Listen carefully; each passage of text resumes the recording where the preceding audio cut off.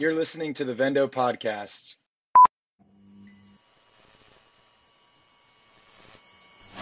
All right, welcome back to another episode of the Vendo Podcast. I am super excited to have with us all the way across the pond, Leonardo Felisberto, and I'm sure I butchered your last name. That was perfect. Felisberto or Felisberto? Felisberto. So it's actually Portuguese origin. Yeah. Portuguese, great country, by the way. I love Portugal. I've been there. So super excited to talk to you today. Leonardo is the global head of partnerships at Stellar Funding. Very appropriate time for us to have Leonardo on to talk about this as companies are figuring out struggles with supply chain, getting goods, paying for those goods, funding their businesses, funding growth. So super excited to dive in here. As I like to start with, Leonardo, please introduce yourself to our audience. Tell them about yourself. Yeah, would love to. First and foremost, thanks for having me on, Darren. Really appreciate it. Long-time listener, first-time speaker. So really happy to be on here with you guys. Love that. Appreciate it. So a little bit about myself, just personally, so you guys get to know me a little bit more. Actually, originally from Brazil. My family moved to the U.S. when I was 10. Therefore, I don't have the fancy Brazilian accent. I sound like a gringo.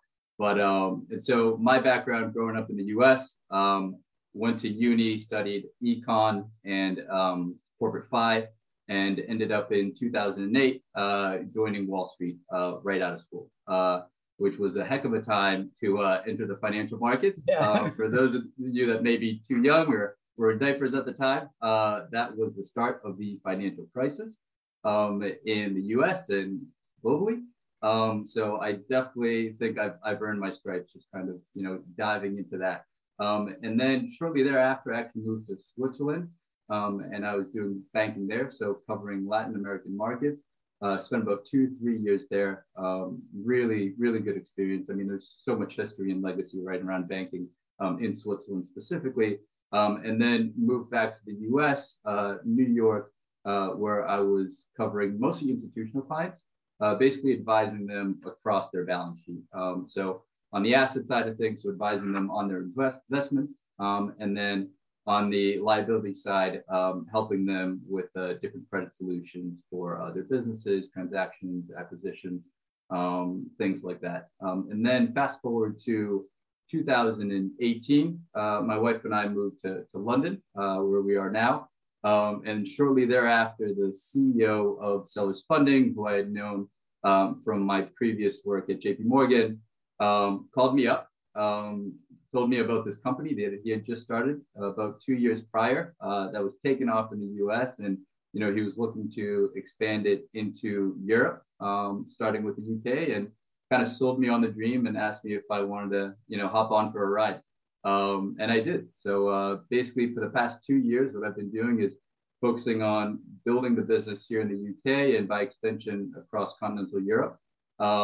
From the ground up, essentially. And, it's obviously a few bumps in the road with the unexpected pandemic, but as we all know, has served as a huge tailwind in our space. But yeah, that's just a little bit about me, and still in London, and now kind of dual-hatted, as I think most of us are in startups or, in bootstrapping our own businesses, so to speak. So I still oversee our UK European business, but in conjunction with that, I also head up partnerships for Sellers Funding globally.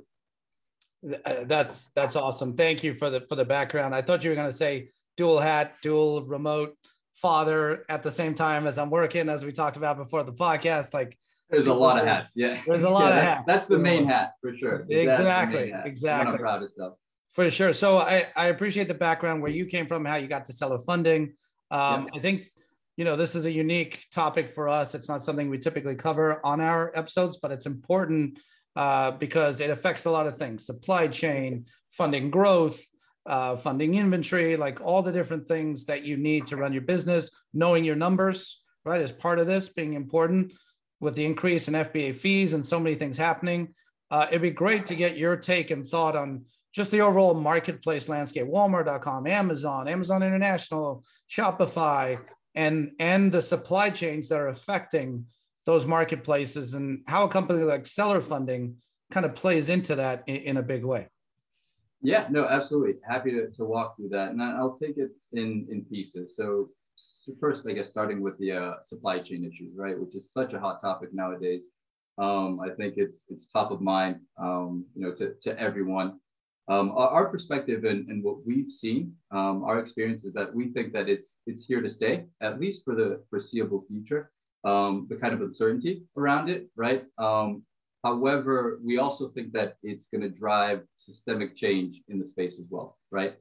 So what I mean by that is I think we're going to see change, whether it be via policy, right? So I don't know if you had seen Darren, but this was probably a month or so back now, with the CEO of Flexport, effectively with a tweet that he had sent out. He changed policy in California, in Long Beach, specifically due to the bottleneck that was going on with the port over there, and a couple of ideas that he had just kind of sent out. It reached enough people for them to make a change around that. So I think you're going to see a lot more in the way of kind of regulatory and policy change as it relates to supply chain. And then the other side too is innovation, right? As with everything else, I think you're going to see a lot more digitalization in processes, especially in something as archaic as just supply chain, right? So I think that that's going to drive some significant change in the space. And I'm not saying that that's going to happen overnight, but I think that's kind of what's going on in the background. It would be our opinion. Then lastly, regional shifts. And I think we're already starting to see a little bit of that, especially just via our network. Like I said, my background, I'm originally from Brazil. So is our CEO and our co-founder, both Ricardo and Fabio. So, very strong ties to Latin America. And, I think you're already starting to see a lot of sellers and businesses look for other places to source their goods, right? And, Brazil and Mexico are two that come to mind that, make a lot of sense from a geographical standpoint, right? As it relates to North America, specifically the US. And also from a cost standpoint too. So very favorable currency, as it relates to the US. So I think those are some of the changes that I think we're going to start to see over the next year or so as it relates to the supply chain. I'm just curious on that supply chain. Sorry to cut you off. Just sticking with that real quick. We're so focused here in the US on the US. We pretty much have tunnel vision when it comes to everything else going on in the world sometimes. I haven't followed much in the UK, or excuse me, whether it's UK or Europe. Are there similar supply chain clogs or issues? I know the Long Beach port, it's literally down up the street from us here. We've seen the ships sitting off the coast, but I'm curious, how is it affecting, or is it affecting any other international markets? Oh, it absolutely is. We're seeing a lot of that, and we're hearing it directly from our clients here in the UK. So obviously the Suez Canal, right? That whole disrupted over the summer was disrupted. A lot of goods kind of reaching the UK specifically and the rest of continental Europe. But beyond that, what we're dealing with over here too is a good old Brexit still, right? So there's a lot of that's still is yet to be sorted. So that's where I think a lot of the issues kind of end up coming about. Got it. No, thank you. That's very helpful.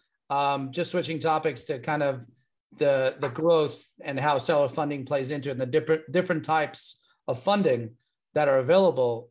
Maybe if you want to educate our audience a little bit on some of those things. Yeah, no, happy to walk through that. So maybe just kind of taking a 20,000 foot view, right, of the space in general, because I think that for a lot of sellers, that the biggest thing. So we'll try to make this as interesting as possible. Finance tends to be a very, very dry topic, right? Hey, I think it's a sexy topic. I'm it's right money. We're talking about money. That's exactly right. It's the most important. It's as personal as you could get, right, for most people. And let's be clear. A lot of people aren't selling products on Amazon or Walmart for some altruistic purpose. The majority of the sellers are selling to make money. So we're here to educate them how to maximize their growth, their return. So I promise you, everything you're putting out here is very valuable to our audience. Absolutely. No, that's great to hear. And it is such a critical component of any business, right? I would even go as far as saying that, cash flow is the lifeblood of a successful business, right? Of a business that is thriving. So with that, I think education is a huge component. right?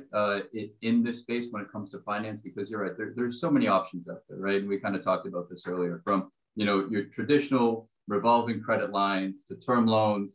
So just to explain a little bit more on those. So term loan is typically going to be 12 months, right, in maturity, and it's quoted at a stated APR. So an annual percentage rate, right, where you receive a lump sum and it gets amortized kind of like a mortgage does, right? And similar works with a revolving credit line or a credit limit where you're approved for a max amount.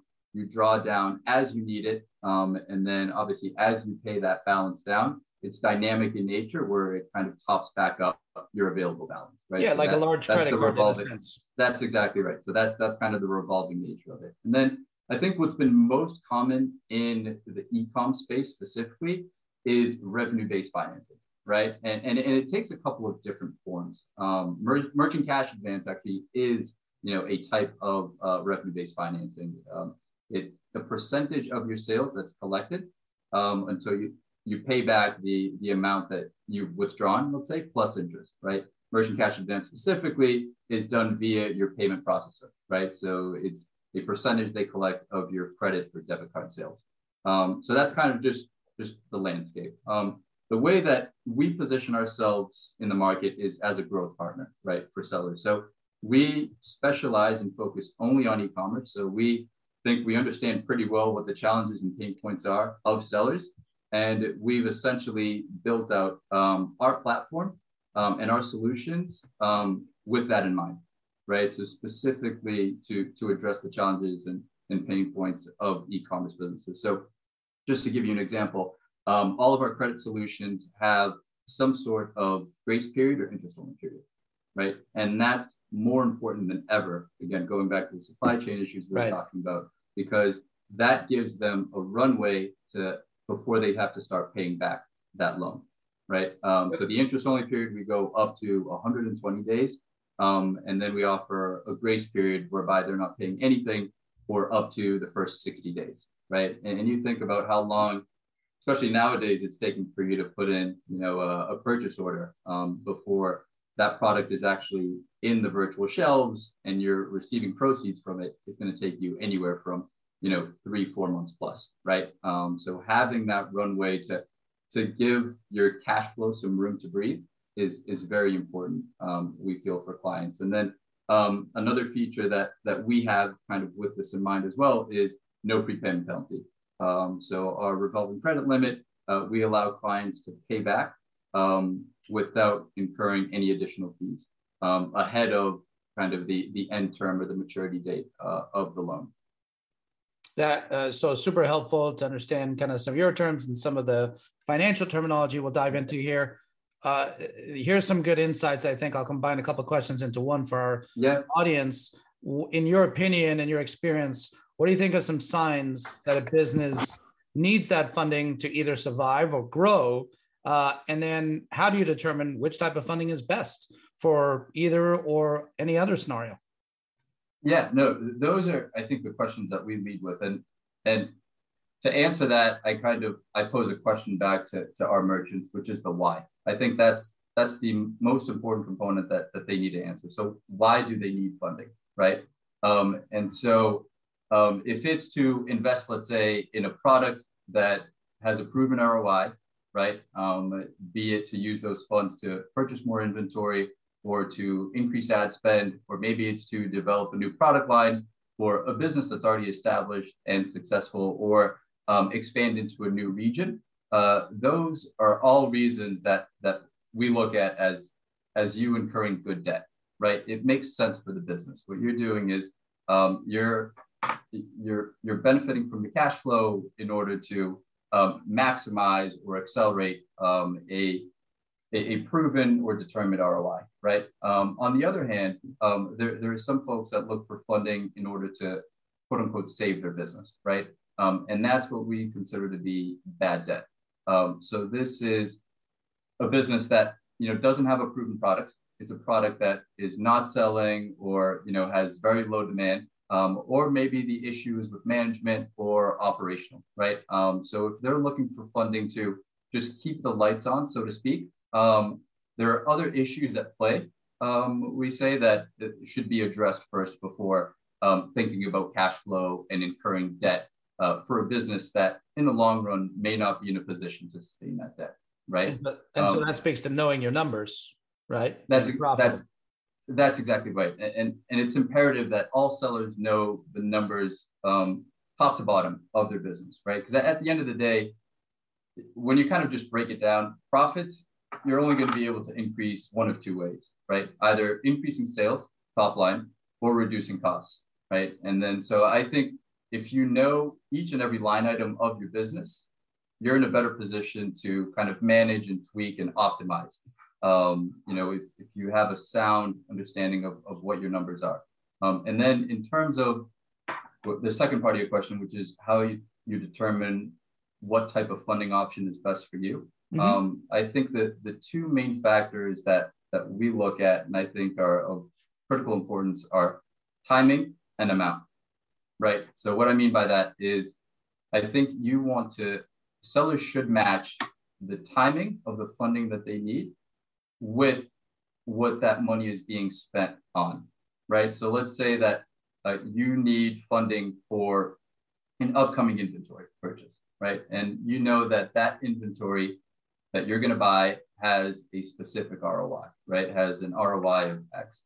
So what you want to ensure is that you match the timing of that ROI with the cost of funding for that same period, right? It doesn't make sense for you to take out a loan that's 1 year in maturity when the ROI on that spend is going to be over a 6-month period, right? Because then You're not comparing apples to oranges. And that also ties in with the pricing, right? So making sure that the ROI on that specific investment that's being made via the funds that you're borrowing is higher than the cost of that capital, right? So that's, I think, two of the main components is timing and amount, making sure that the amount specifically is the amount that ties with the investment that you're making. Because a lot of times what we see, and because clients come to us and say, oh, XYZ offered us more, right? But if you don't need that cash flow, if that cash is just going to be sitting idle, right, in an account, there's a cost to that cash,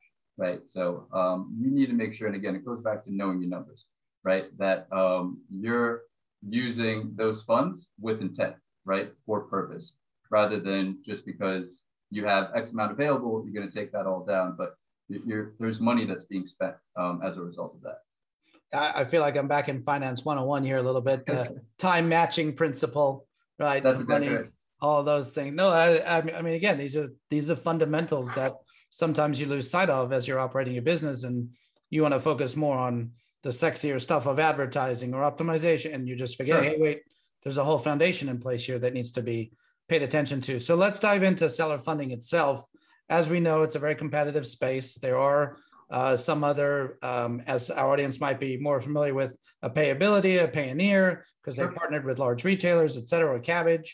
But I'd love to hear, because I was impressed with Seller Funding's platform and some of the additional tools and resources that are actually available to help sellers, even at no cost to some degree.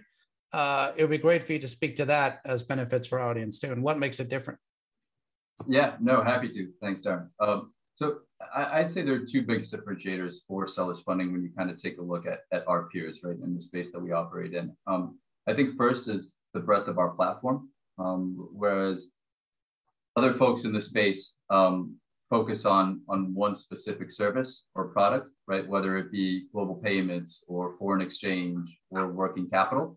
We combine all of that under one roof, right? So that does two things. I think it streamlines processes for businesses, so they don't have to waste time looking at different providers and transferring funds between different providers, or whatever the case may be. It's a lot easier for them to manage if it's all housed under one platform. And then two, as a result of that too, there's kind of economies of scale. There's a bundling opportunity where it's more cost effective for businesses, right?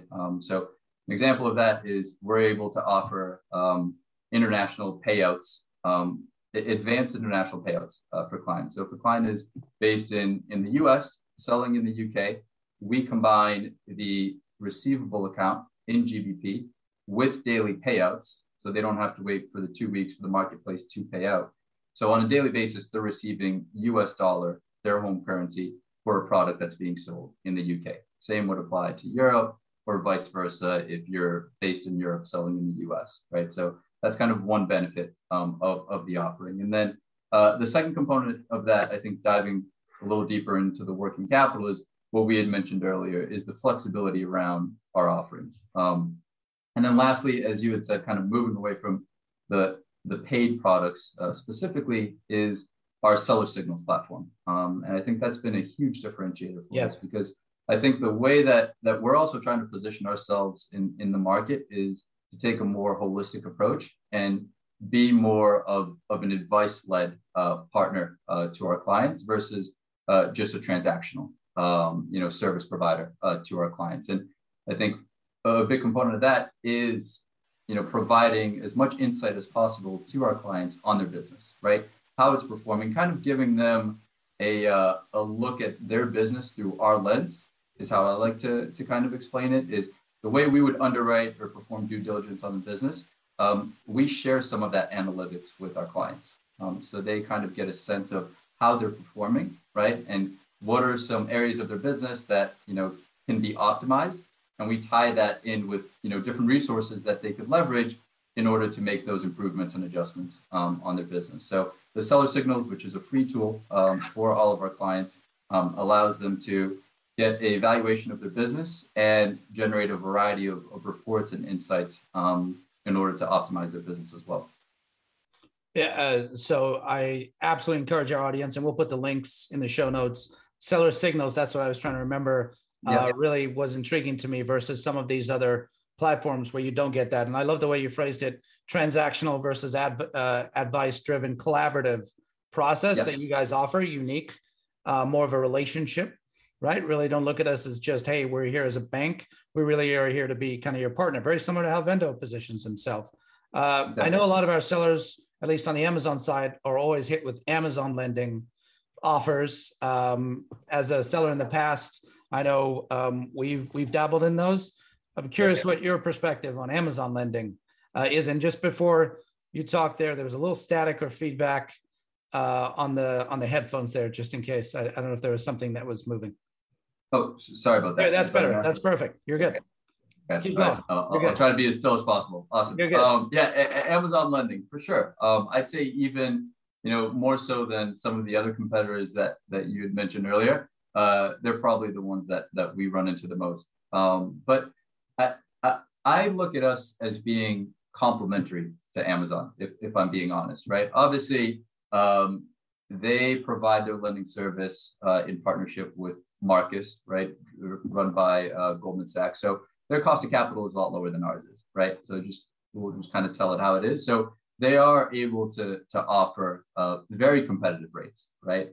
Which we're not too far off from, but it's going to be hard to be kind of, on average, let's say, right? But I think where we differentiate ourselves is I think the audience probably knows very well already, is the way that Amazon lending works, right? Where it's kind of take it or leave it, right? It's by offer only.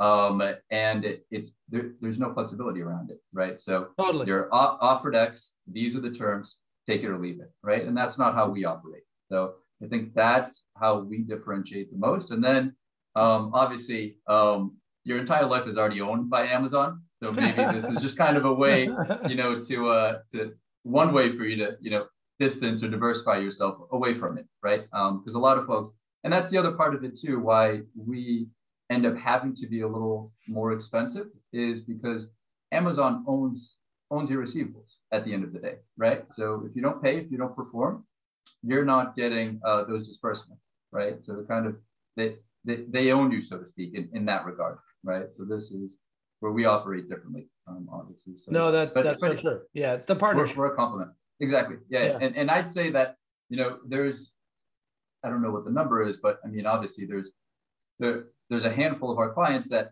have both, right? So Amazon offered me X, and then Seller Funding just topped me up to, whatever I needed. So yeah. But like you said, it could be alongside them. Yeah, it could be a supplement, complement to it, et cetera. Absolutely. Exactly right. I think in that same vein, then, to differentiate, because terms are one thing that Amazon offers you, et cetera, and it's hard to compete. Yep. I mean, shippers could argue it's hard to compete with Amazon shipping rates, right? So that's exactly right. Yeah. Same thing at scale. But can you talk about maybe an example where you guys helped a seller or made a difference with a client or provided growth? Just really the benefits of that partnership. Yeah. One specific client that comes to mind. I mean, all our clients at the end of the day, the way that we position ourselves is, like I had said earlier, as a growth partner, right? The focus is to help our clients scale their business successfully, right? And optimize their business, because no one wins if we're putting our customers in a bind, right?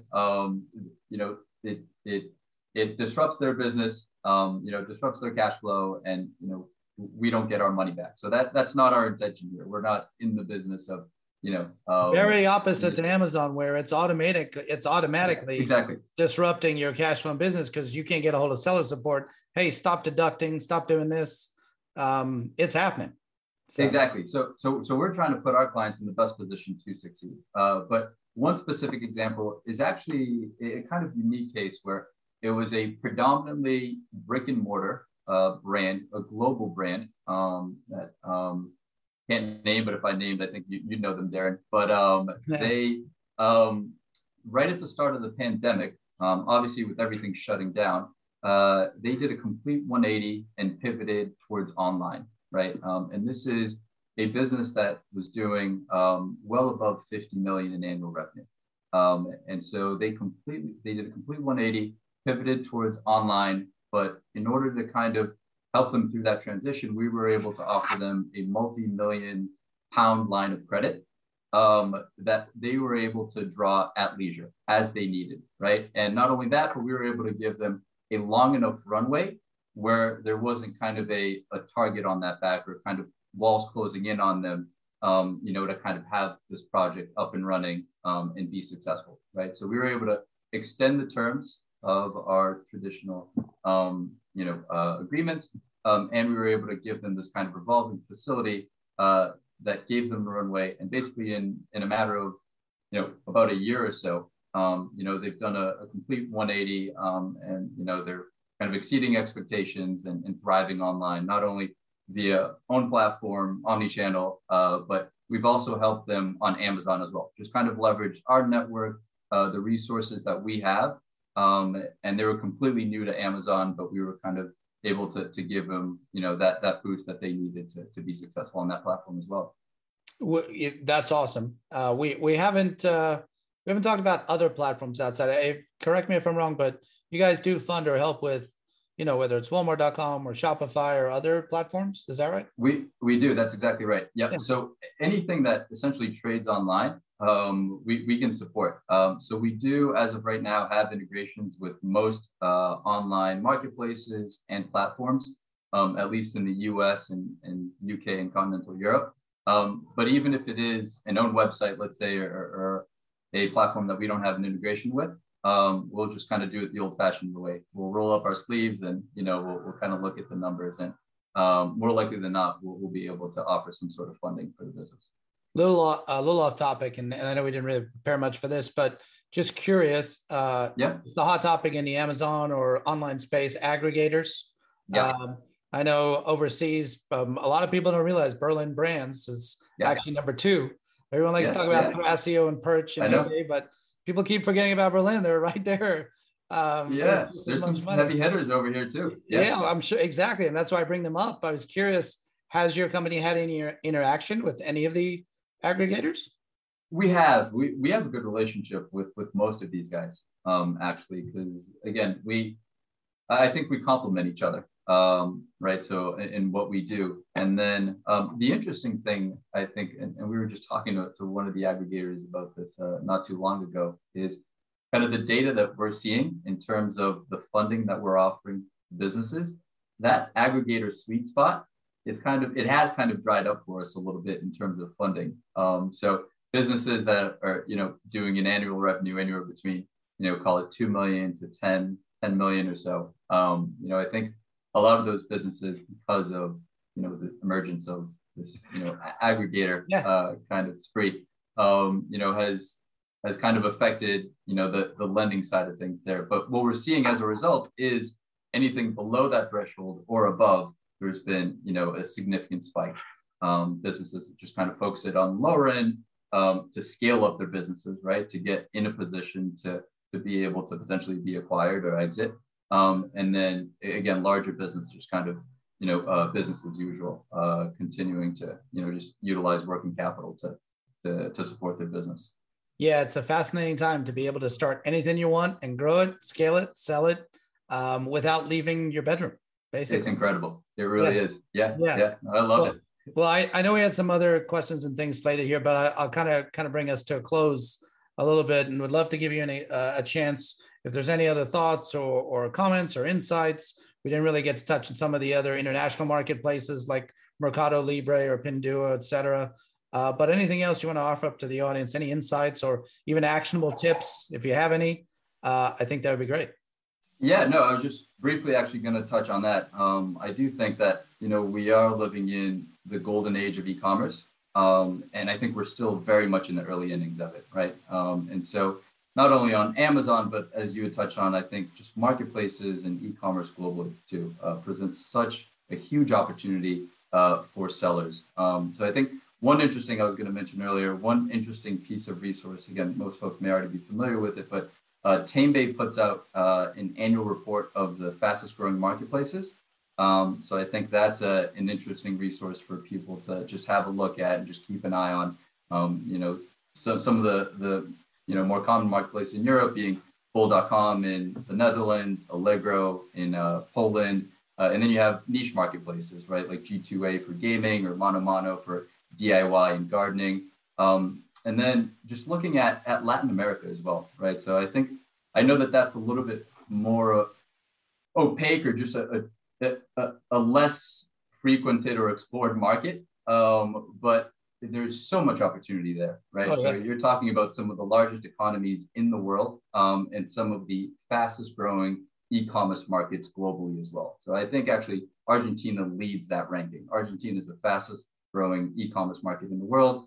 Brazil's not too far from that. So I think there's a lot of opportunities to be had. And there are a lot of service providers and businesses that are popping up to support sellers in kind of going international cross-border, especially as it relates to some of these, more emerging markets, let's say. So yeah, no, thank you for your time. Really appreciate it. Want to wish everyone listening here the best of luck in their business. I think the time is now. I mean, there's so much opportunity ahead of us.